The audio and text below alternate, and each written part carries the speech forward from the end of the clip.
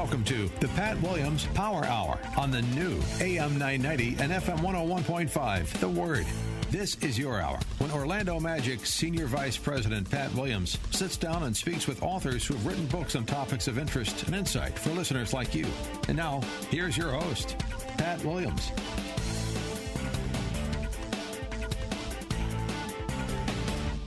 Welcome again, folks, to the Pat Williams Saturday Power Hour. We gather like this every weekend on the new AM 990 and FM 101.5, The Word, in Orlando. Our engineer is Alan Dempsey. You all know Alan Dempsey. He does many things, wears many hats. Andrew Herdliska does the producing. And Than Bennett is with us here in this first segment. His new book is out, My Fame, His Fame, Aiming Your Life and Influence Toward the Glory of God. Than, welcome. How are you? Pat, I'm doing great. It's a real honor to be with you. I've taken a lot of encouragement from your life story, so it's an honor to speak to you. Well, thank you, Than. What's the background of your book? Yeah, the book, My Fame, His Fame. I mean, honestly, Pat, I saw what I think probably a lot of people see, and it was a broken world around me. And if I'm really candid with you, I saw a lot of that same brokenness in me. And I wanted to do something about it, and it drew me to the Old Testament story of Habakkuk. Now, maybe some of your listeners know about Habakkuk, maybe they don't, but he is an Old Testament prophet who doesn't get a lot of attention. But he lived, Pat, in times that I think are a lot like the times that you and I are living in. There were times where the righteous were being afflicted and where injustice was often triumphing over justice. And Habakkuk was, let's say he was anything but steadfast and fervent. He wasn't your typical prophet who was just pious and reverent. In fact, he had the audacity to confront God about the problems that he was seeing. And to be real candid about it, he blamed God for the problems that were going on, and he asked where God was. And, Pat, there were a couple of things that happened when Habakkuk confronted God that really startled me and really caused me to write the book that we're talking about today. Number one, God welcomed the confrontation. It was almost like he'd been waiting for it, Pat. And the first thing I would tell you today is I think the same thing is true for God today. I think he's waiting on us to run to him with these concerns that we have about our culture because he is interested in engaging them. But then the second thing, and maybe the more profound thing is when people blame for being absent, God's response, I'm going to paraphrase a little bit here. He said, I've been here all along, and my fame and my power and my glory, they're ready to respond to the situations that you see. But I've been waiting on something, Habakkuk. I've been waiting on you because I created you to be the vessel of my fame. So if you're ready to go, I'm ready to go. And I would just tell you, I think we're at that moment today, Pat. There are a lot of issues in our world. In very many ways, our cities are literally on fire. And God wants to move in our culture, in our world, in a tangible way. But he's waiting on the vessels that he created to be the embodiment of his fame to be ready to go. He's waiting on us to step forward just like Habakkuk did. So that's kind of the foundation of what the book lays out. Than Bennett is our guest. He's in Washington, D.C. Than, your book breaks down into 4 parts. The proclamation, the legend, the knowledge, the request. Tell us about part 1, the proclamation. Yeah, those 4 parts, Pat, are rooted in Habakkuk 3:2, which is at the end of Habakkuk's story. And maybe I'll just read the whole verse, and it maybe makes sense why I broke it down into parts. Habakkuk finally became convinced that he was going to honor God's call to step into this mission of carrying his fame. Here's the proclamation that Habakkuk made as a statement that he would do it. He said, Lord, I have heard of your fame. I stand in awe of your deeds. Repeat them in our day. In our time, make them known. In wrath, remember mercy. And so part 1 is just that first proclamation, the statement of faith that he has heard of God's fame, he believes it, and he is going to proclaim it into his culture. That obviously, then you have to build on that foundation. But the proclamation, Pat, is the statement of faith that Habakkuk knew. And by the way, he makes this proclamation from a point where he's not convinced. He's not yet convinced that God will meet him, but he's decided that if God is going to move, he wants to be in that gap. He wants to meet God when he does move. So he proclaims in Habakkuk 3:2, Lord, I have heard of your fame. By the way, Than, if you could sit down and have lunch with Habakkuk today, tell me the first question you'd ask him. Oh, wow. I think I would ask him what gave him either the courage or maybe the temerity, because when I read the story, I'm not sure if it's a good or a bad thing when he first confronts God. But I guess I would ask him what gave him the courage or the temerity to approach God with sort of the anger or the hostility that he did. Because if you read through the Old Testament, I love especially the minor prophets. You get these more obscure stories of people who were trying to follow God in very hard times. And, Pat, you don't often come across a character like Habakkuk who was willing to confront God in this way. So I think I would ask him where he found the courage to confront God. Because I've got to tell you, while I want to have reverence, Pat, while I want to be in awe of my God, I don't ever want to be hesitant to come into the presence of God, and that was something that Habakkuk certainly was not hesitant to do. So I think I would ask him where he found that courage. Well, let's get to the second part. First part of the book, the proclamation. Part 2 is called the legend. Tell us about this, Than.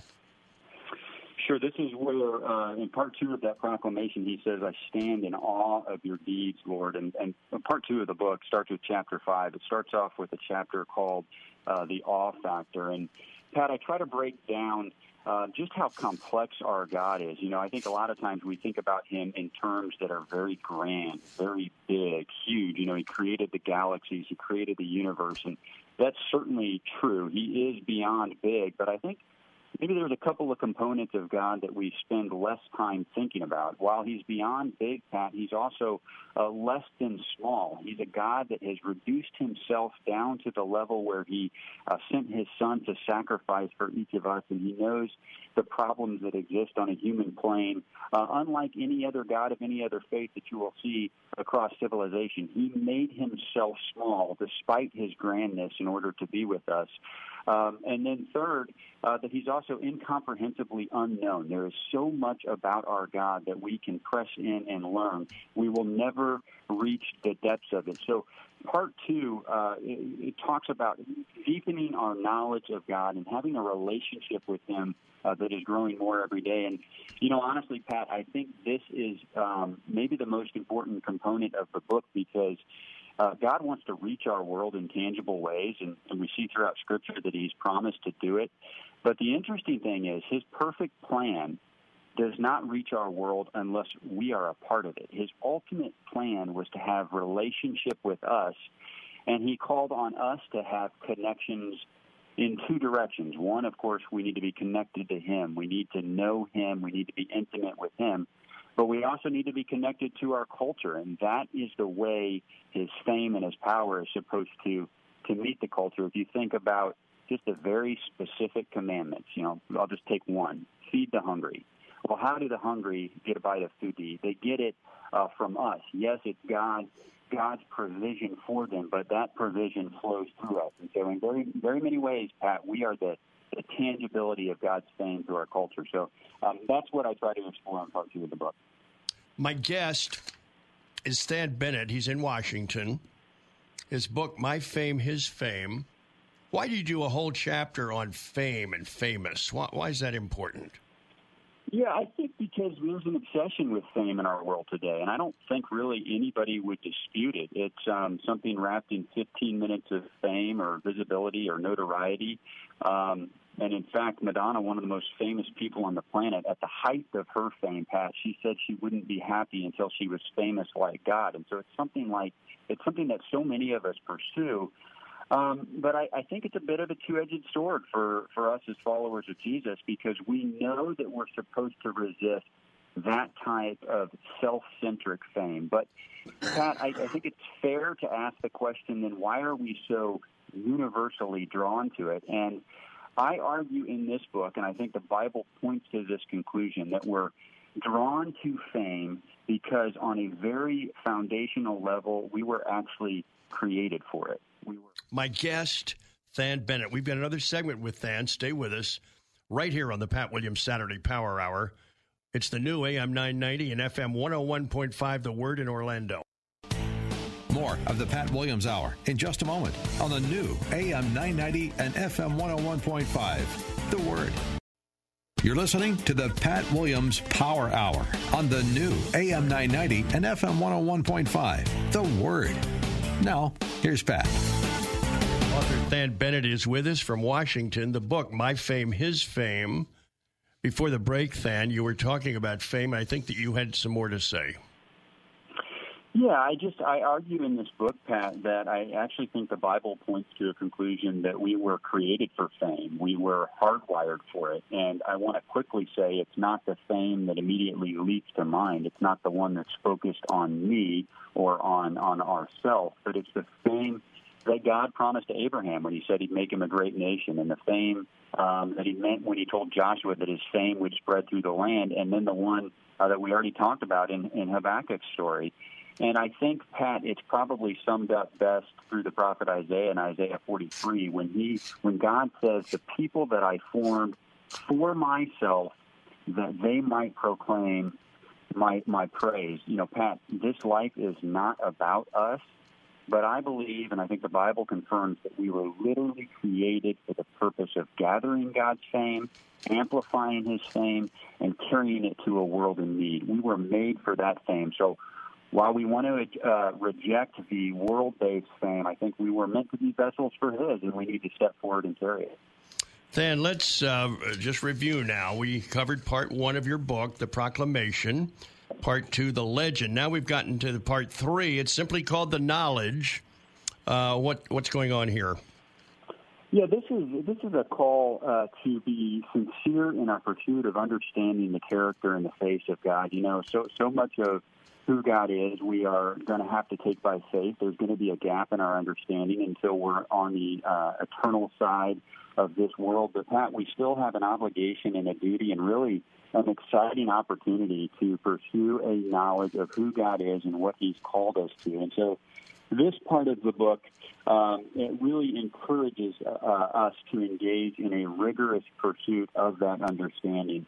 This is more of that head knowledge. Ultimately, the book calls us into a heart knowledge of him and a service-based life committed to him. But this part of the book talks about really understanding who God is. And maybe if I would, Pat, if people are going to read the book, I would point them to the last chapter of this section, it's chapter 12, talking about the very real power of God and how we have an opportunity to channel that and how we might be afraid of it at times.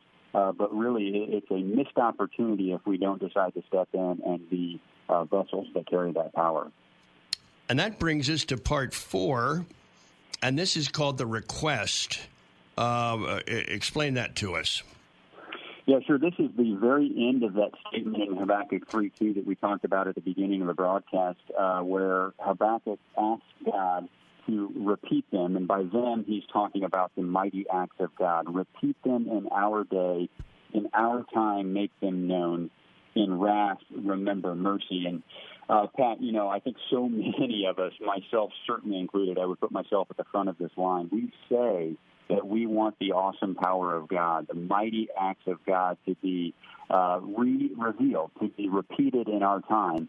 But then when the ultimate time comes and when God wants us to play a role in that, we're not quite so sure. We're a little intimidated by that power. And so this part of the book is an encouragement for us to play a role in that and for us to move from a place of saying, I believe. It's good to say I believe, Pat, but to move to a place of actually calling it out and saying, do it again, God, and then actually moving from a place of saying, do it again, God, to saying, do it again, God, and use me. So this request is a call for readers to, yes, call God into our culture, but then embrace this understanding that when God shows up, he's going to have a very specific and central role for us to play and for us to be willing to obey when he calls us to that. Then what was Habakkuk's greatest strength as a leader? That's a good question. I really think it was his willingness to go directly to God and press his concerns. Maybe I would tell just a very quick story in answer to that question, Pat, and I think it's going to probably tie into something that you're passionate about, given your family's background. But I am so often consumed by what I am called to do, how I am called to act. And a lot of this book is about that. But Habakkuk gives us an example of how we need to be attached to God if we are going to be able to support the actions that he has called us to do. And our families had the amazing privilege recently of partnering with an adoption agency to provide care for newborns who are headed to an adoptive family. And I know you know what this is all about, but Pat, as we were going through the training for that, we learned how critical it is for newborns to form the ability to attach, to bond. And we learned that children who are neglected can actually fare even worse than those who are abused because they never form the ability to attach. And the researcher told us when we were taking this training, Pat, something that I will never forget. She told us attachment is what fuels all the other processes of the brain. And as I sat in that training, I thought, well, of course it does, because we were designed to attach to our Creator, to abide in Him.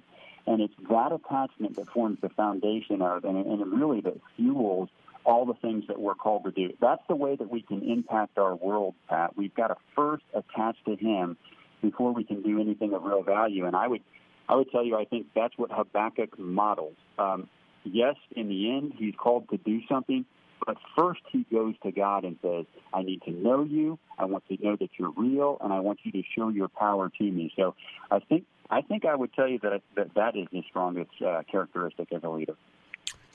I want you to talk for a minute, then, about the atmosphere in Washington, D.C. these days. What are you sensing? What are you feeling?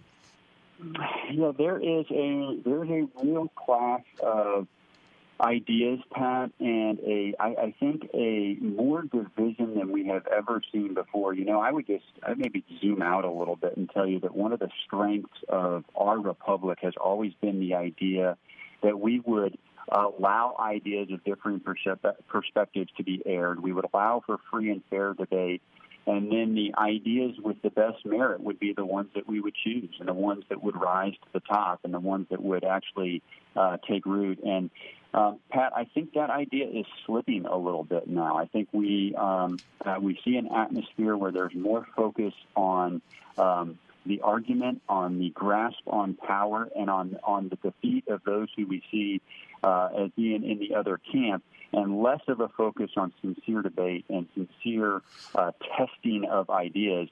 And I would tell you, we desperately need to come out of that. I have very strong views on the best ways to govern. There are ideas that I put out there very regularly.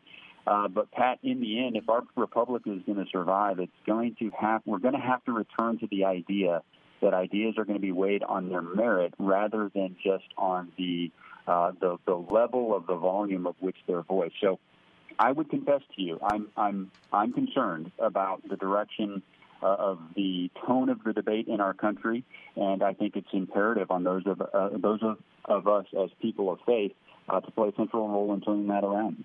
How do you think the evangelical community feels today about Donald Trump?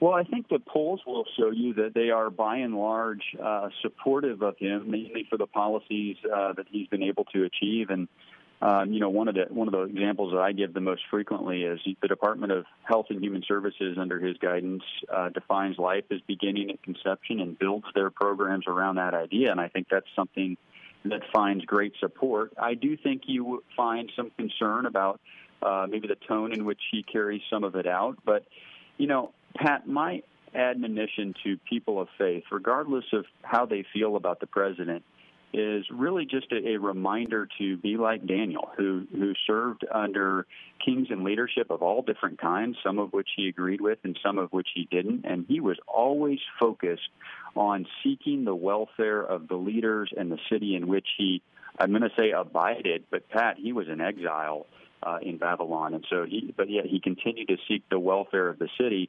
And it was only clear in hindsight which of those kings and which of those leaders were honorable and which were not. And so I would just encourage the people listening to your broadcast, regardless of how they feel about the president, that their task is essentially the same. It's to seek the welfare of this country, the city in which they live, and ultimately to lift its leaders up in prayer. Dan Bennett is our guest, author of My Fame, His Fame. Tell me about Mark Batterson, your pastor. I love Mark Batterson. He's been my pastor for about 20 years now. We started attending his church when there were less than 100 people there, and God has blessed his ministry in a big way. But I would tell you, Pat, he's a big reason that I'm writing. For almost 15 years, God had been telling me to write, and I had been resisting because I was a public policy professional. And on April 19th, 2015, Pastor Mark gave a message titled One Little Yes, and it was a message that I felt God was speaking directly to me in. He was asking me to take one little yes and finally obey the call to write. I did that in response to Pastor Mark's message.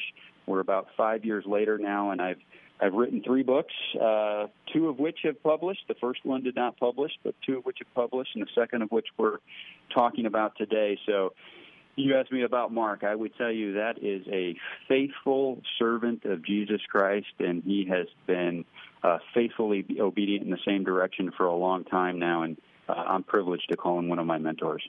What kind of Bible teaching, Bible studies go on within the ranks of government?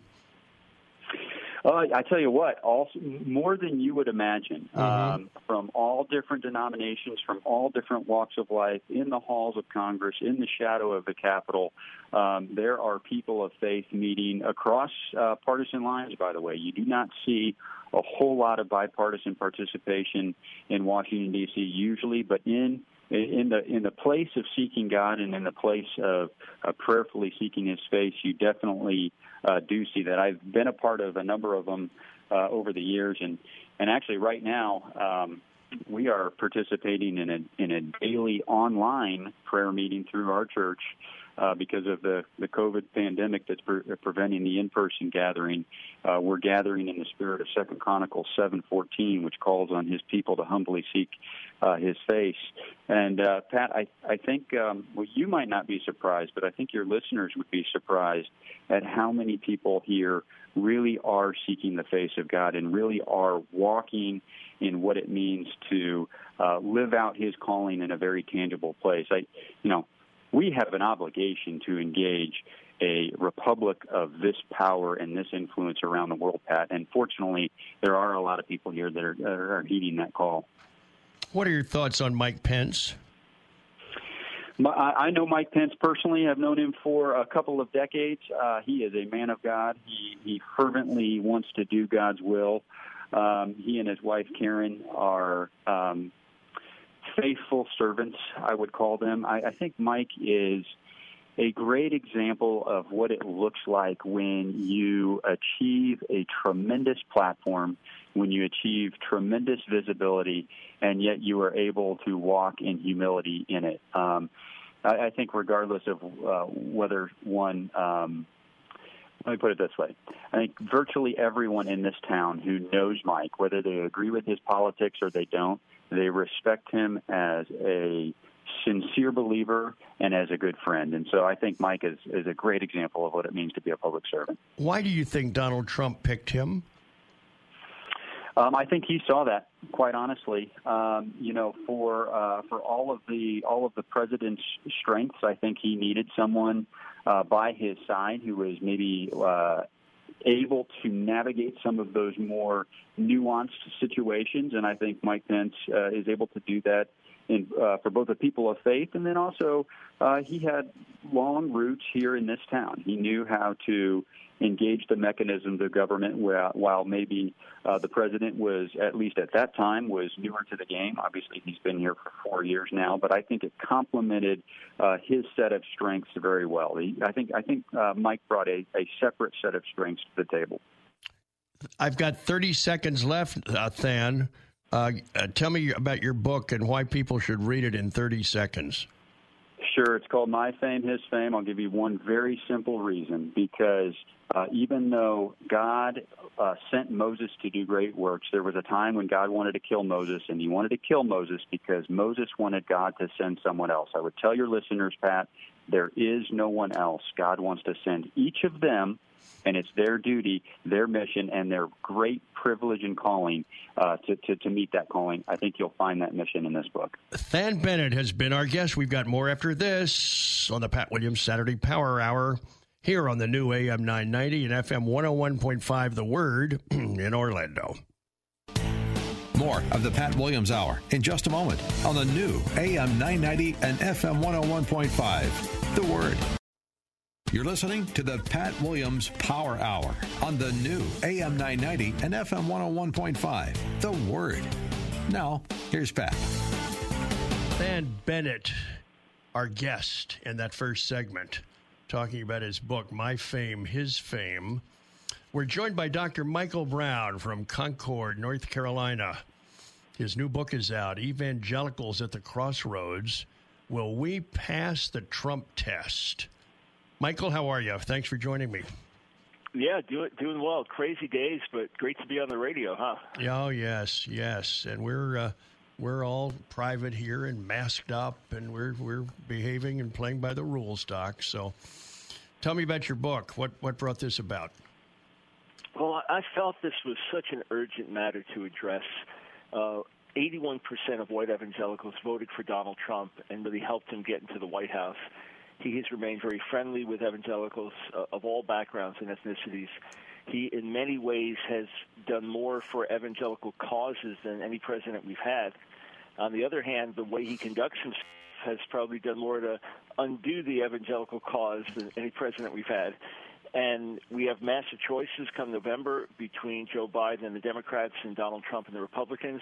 We have massive choices in terms of our witness as followers of Jesus to a watching world. So we've really got to get this right. How do we relate to Donald Trump? How do we vote? There's so many issues involved, and I write op-eds, normally one op-ed a day, and I do my own radio show an hour a day. But I thought, I've got to really do the hard work, really do the research, put everything together in book form, so evangelicals, wherever they stand, loving Trump, hating Trump, in between, they can read this. Others who even aren't evangelicals can read, can get understanding, and then can make intelligent choices and do the right thing, not just about voting, but about how we live and conduct ourselves before a watching world. Michael, tell us about Chapter 1, the enigma of Donald Trump and the quandary of evangelicals.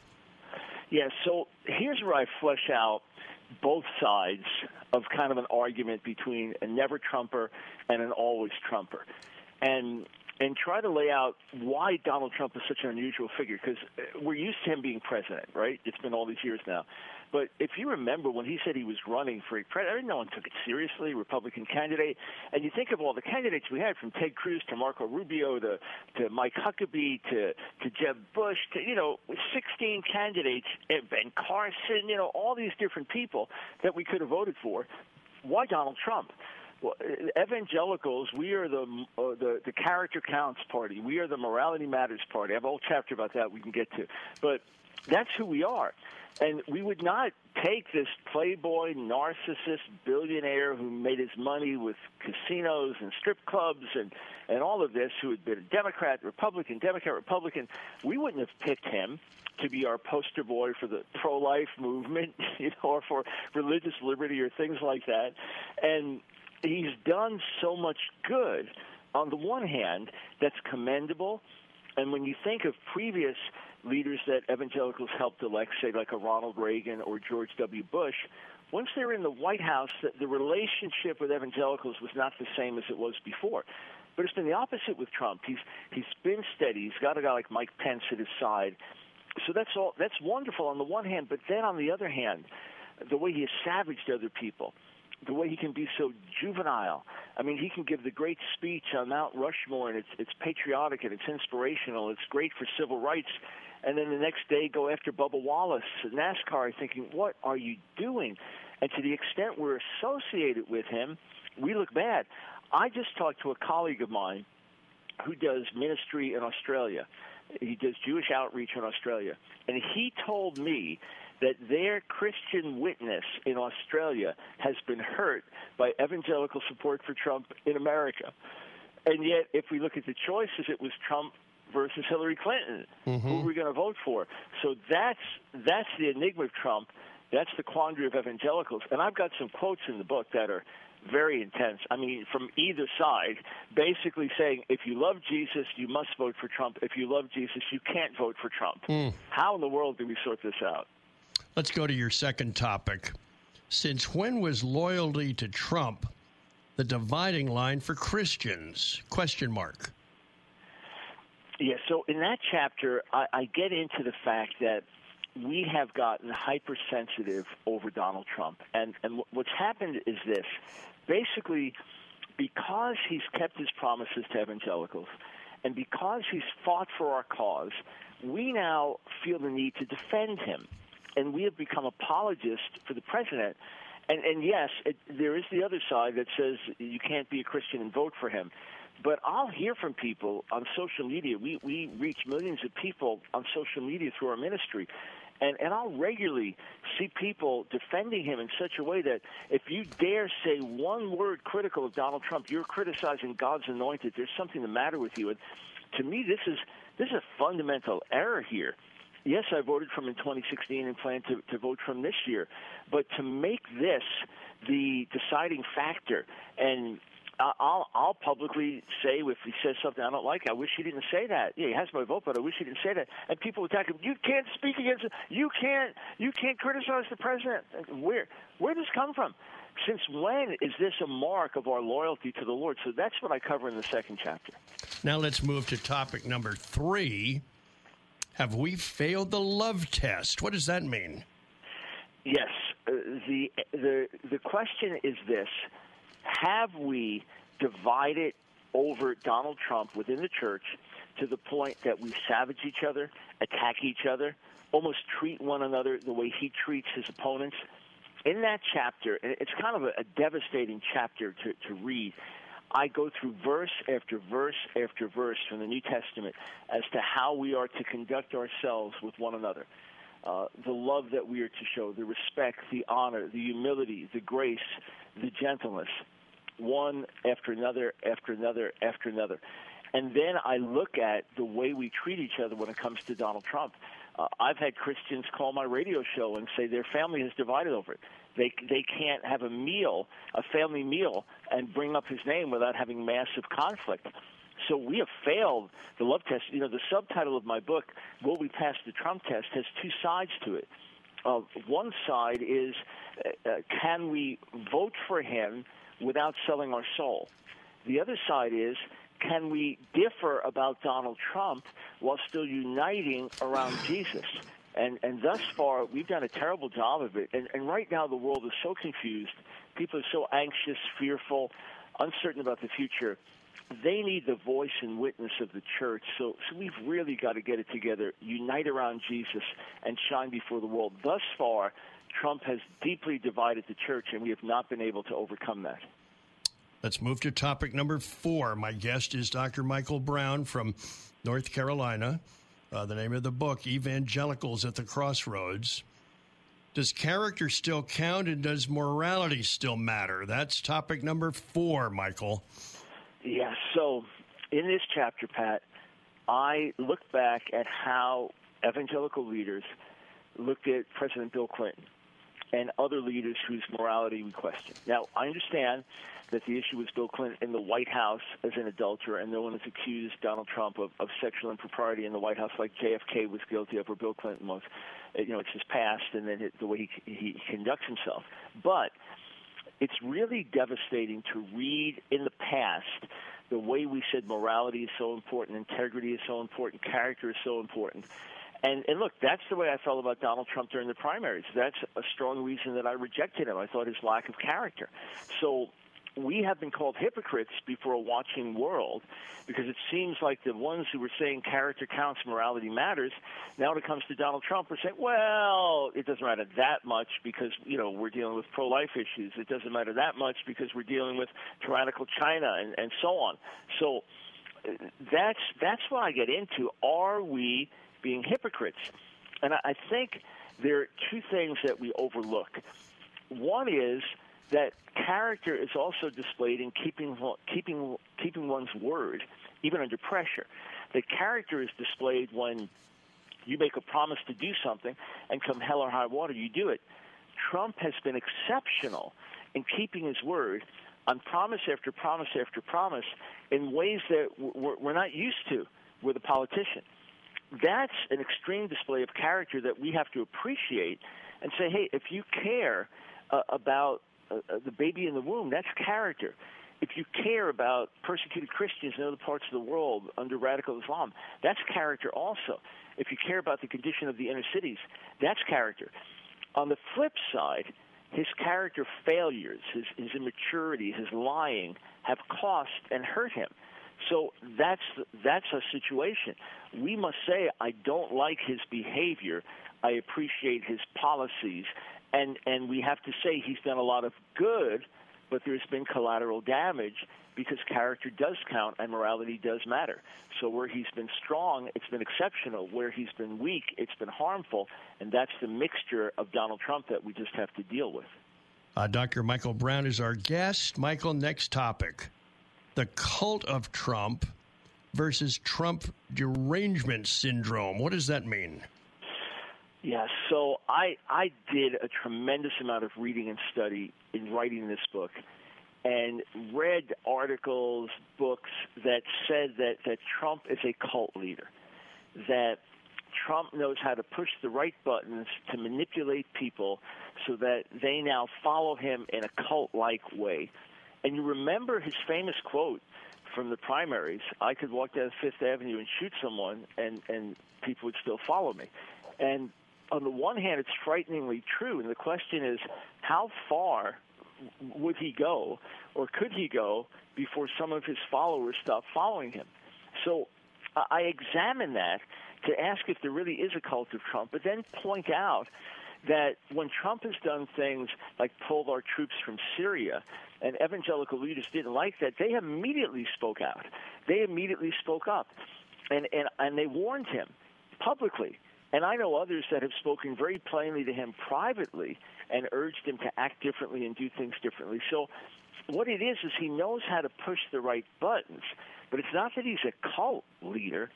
And on the flip side, what you have is this Trump derangement syndrome where he seems to drive people mad that they no longer behave themselves like decent people. I've watched journalists that were experienced long-term journalists, and I flipped the TV on. I thought, they're acting like little children.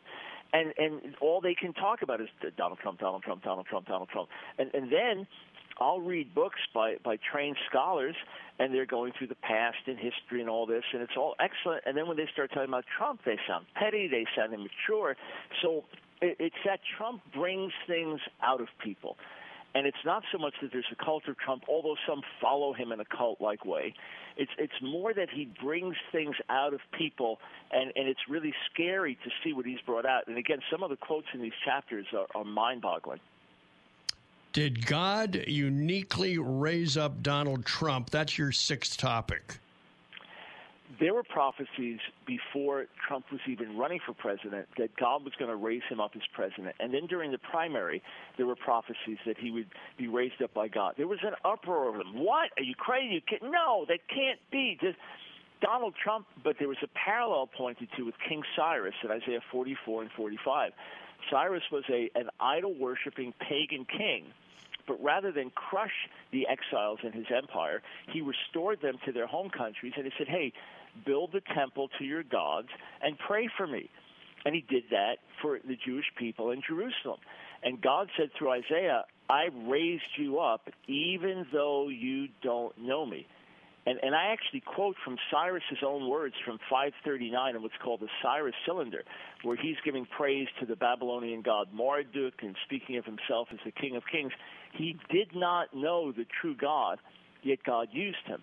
And when you look at Trump on Election Day, 1% chance of being elected, according to some major polls. Then you look at these prophecies, I say, yes, he was uniquely raised up. It doesn't mean that everything he does is good. It doesn't mean that he can't be questioned. It doesn't mean that God did not raise him up for multiple purposes. But I see in a unique and unusual way God's sovereign hand in raising up Trump. And the quotes from the Cyrus cylinder are really eye-opening as well.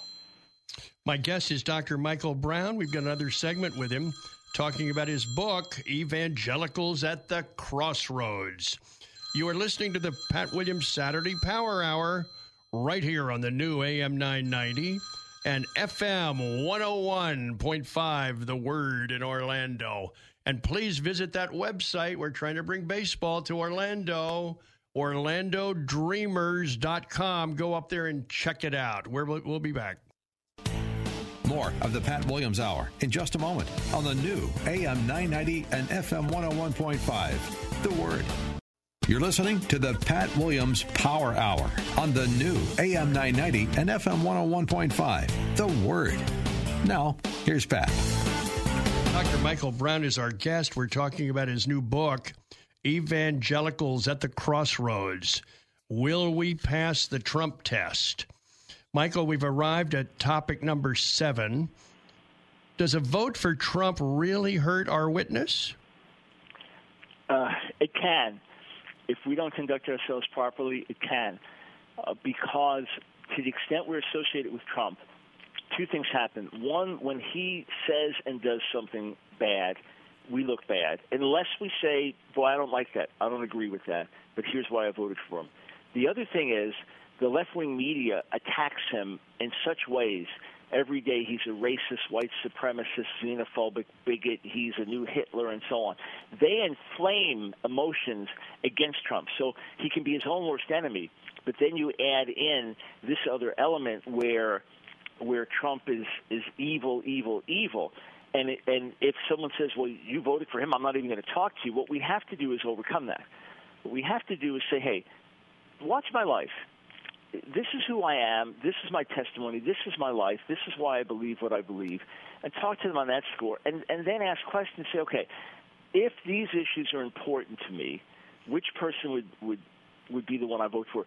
Try to reason and get people to understand. But I know for a fact, I mentioned in the first segment a friend in Australia saying that their witness has been hurt by evangelical support of Trump in America. I'm sure the left-wing media there has helped push that narrative.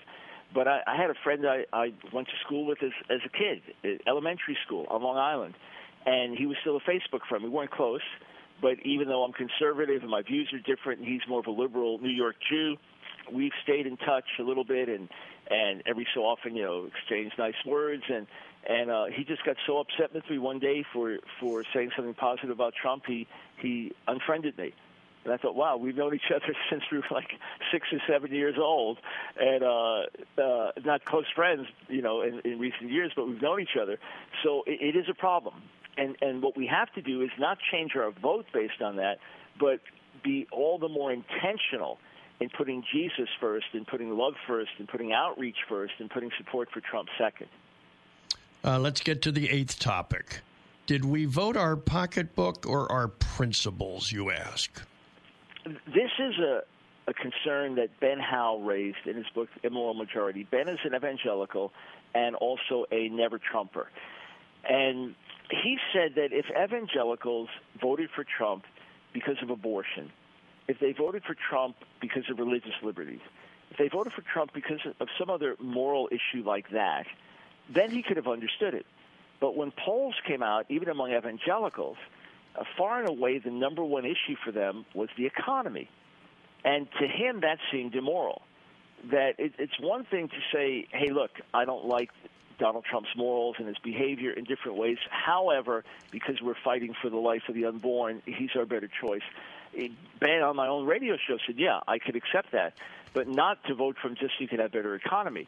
Well, all I know is I have never met an evangelical out of all those that I know and interact with, and out of the many, many, many hundreds of thousands that I have polled online and opened up my radio show to, I have not yet met one who said the main reason I voted for Donald Trump was the economy. I don't know if it's the way questions were asked in polls or who was actually reached or just the circle of evangelicals that I live with and work with, but everyone that I know voted from primarily pro-life, court appointees, religious liberty, standing with Israel, and they thought he'd do a better job on the economy, but that was way down the list. Now, there's something else to it, though, that a healthy economy is also a moral issue. In other words, people suffer in an unhealthy economy. The poor in particular, they don't get health care they need. Other things like that can happen. So you can vote for a good economy for moral reasons, but I do not believe, despite what some polls have said, that the main reason evangelicals voted for Trump was economic. Now, let's get to this topic. Responding to a passionate plea from progressive Christians. What's that all about? There was a major letter written and a website put together by Christian leaders, some of whom were former evangelicals, others who identified as progressive Christians, pleading with evangelical leaders to separate themselves from Donald Trump, or urging evangelical leaders to renounce him, denounce him, and say we're done with Donald Trump, so as not to destroy our Christian witness. So I take a whole chapter to interact with them and to go through their arguments and to basically say, hey, look, I got to be candid. Some of the very people signing here are not pro-life. Some of the people signing here are for gay, quote, marriage and things like that. Why in the world would I be concerned about their view on how a Christian should live? And then again, you boil it down to alternatives. So I respond to that, take a whole chapter to respond to their arguments. All right, now let's move to a very interesting chapter. What would Bonhoeffer do? The International Bonhoeffer Society has come out very, very strongly against Trump. They have said that the evangelical support of Trump is similar to the evangelical, the Lutheran support of Hitler, or even Catholic support of Hitler as he was coming into power and rising up. And they feel that on all the moral issues important to Bonhoeffer, that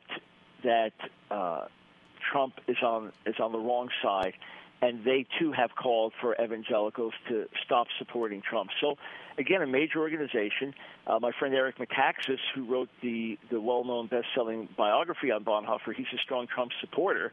I said, well, those guys could have it out among themselves, but what I do is, again, I go through the major moral issues. I point to ones that I think Bonhoeffer would be concerned about, like pro-life, because one of the big reasons he risked his life and lost his life was for the sake of the Jewish people, who were not being treated as equal humans and who were being destroyed by the Nazis.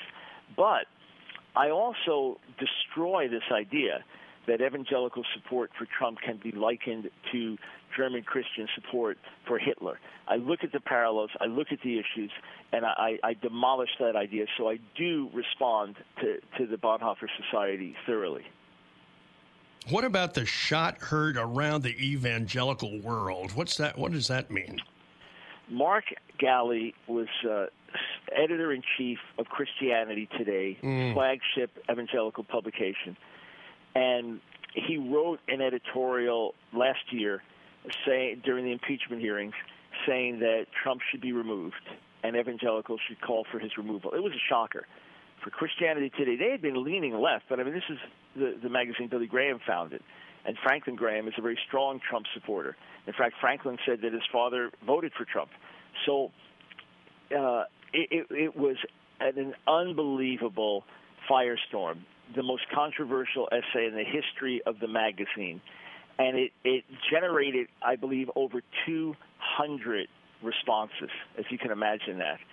And, articles. And so what I do is I go through the arguments there.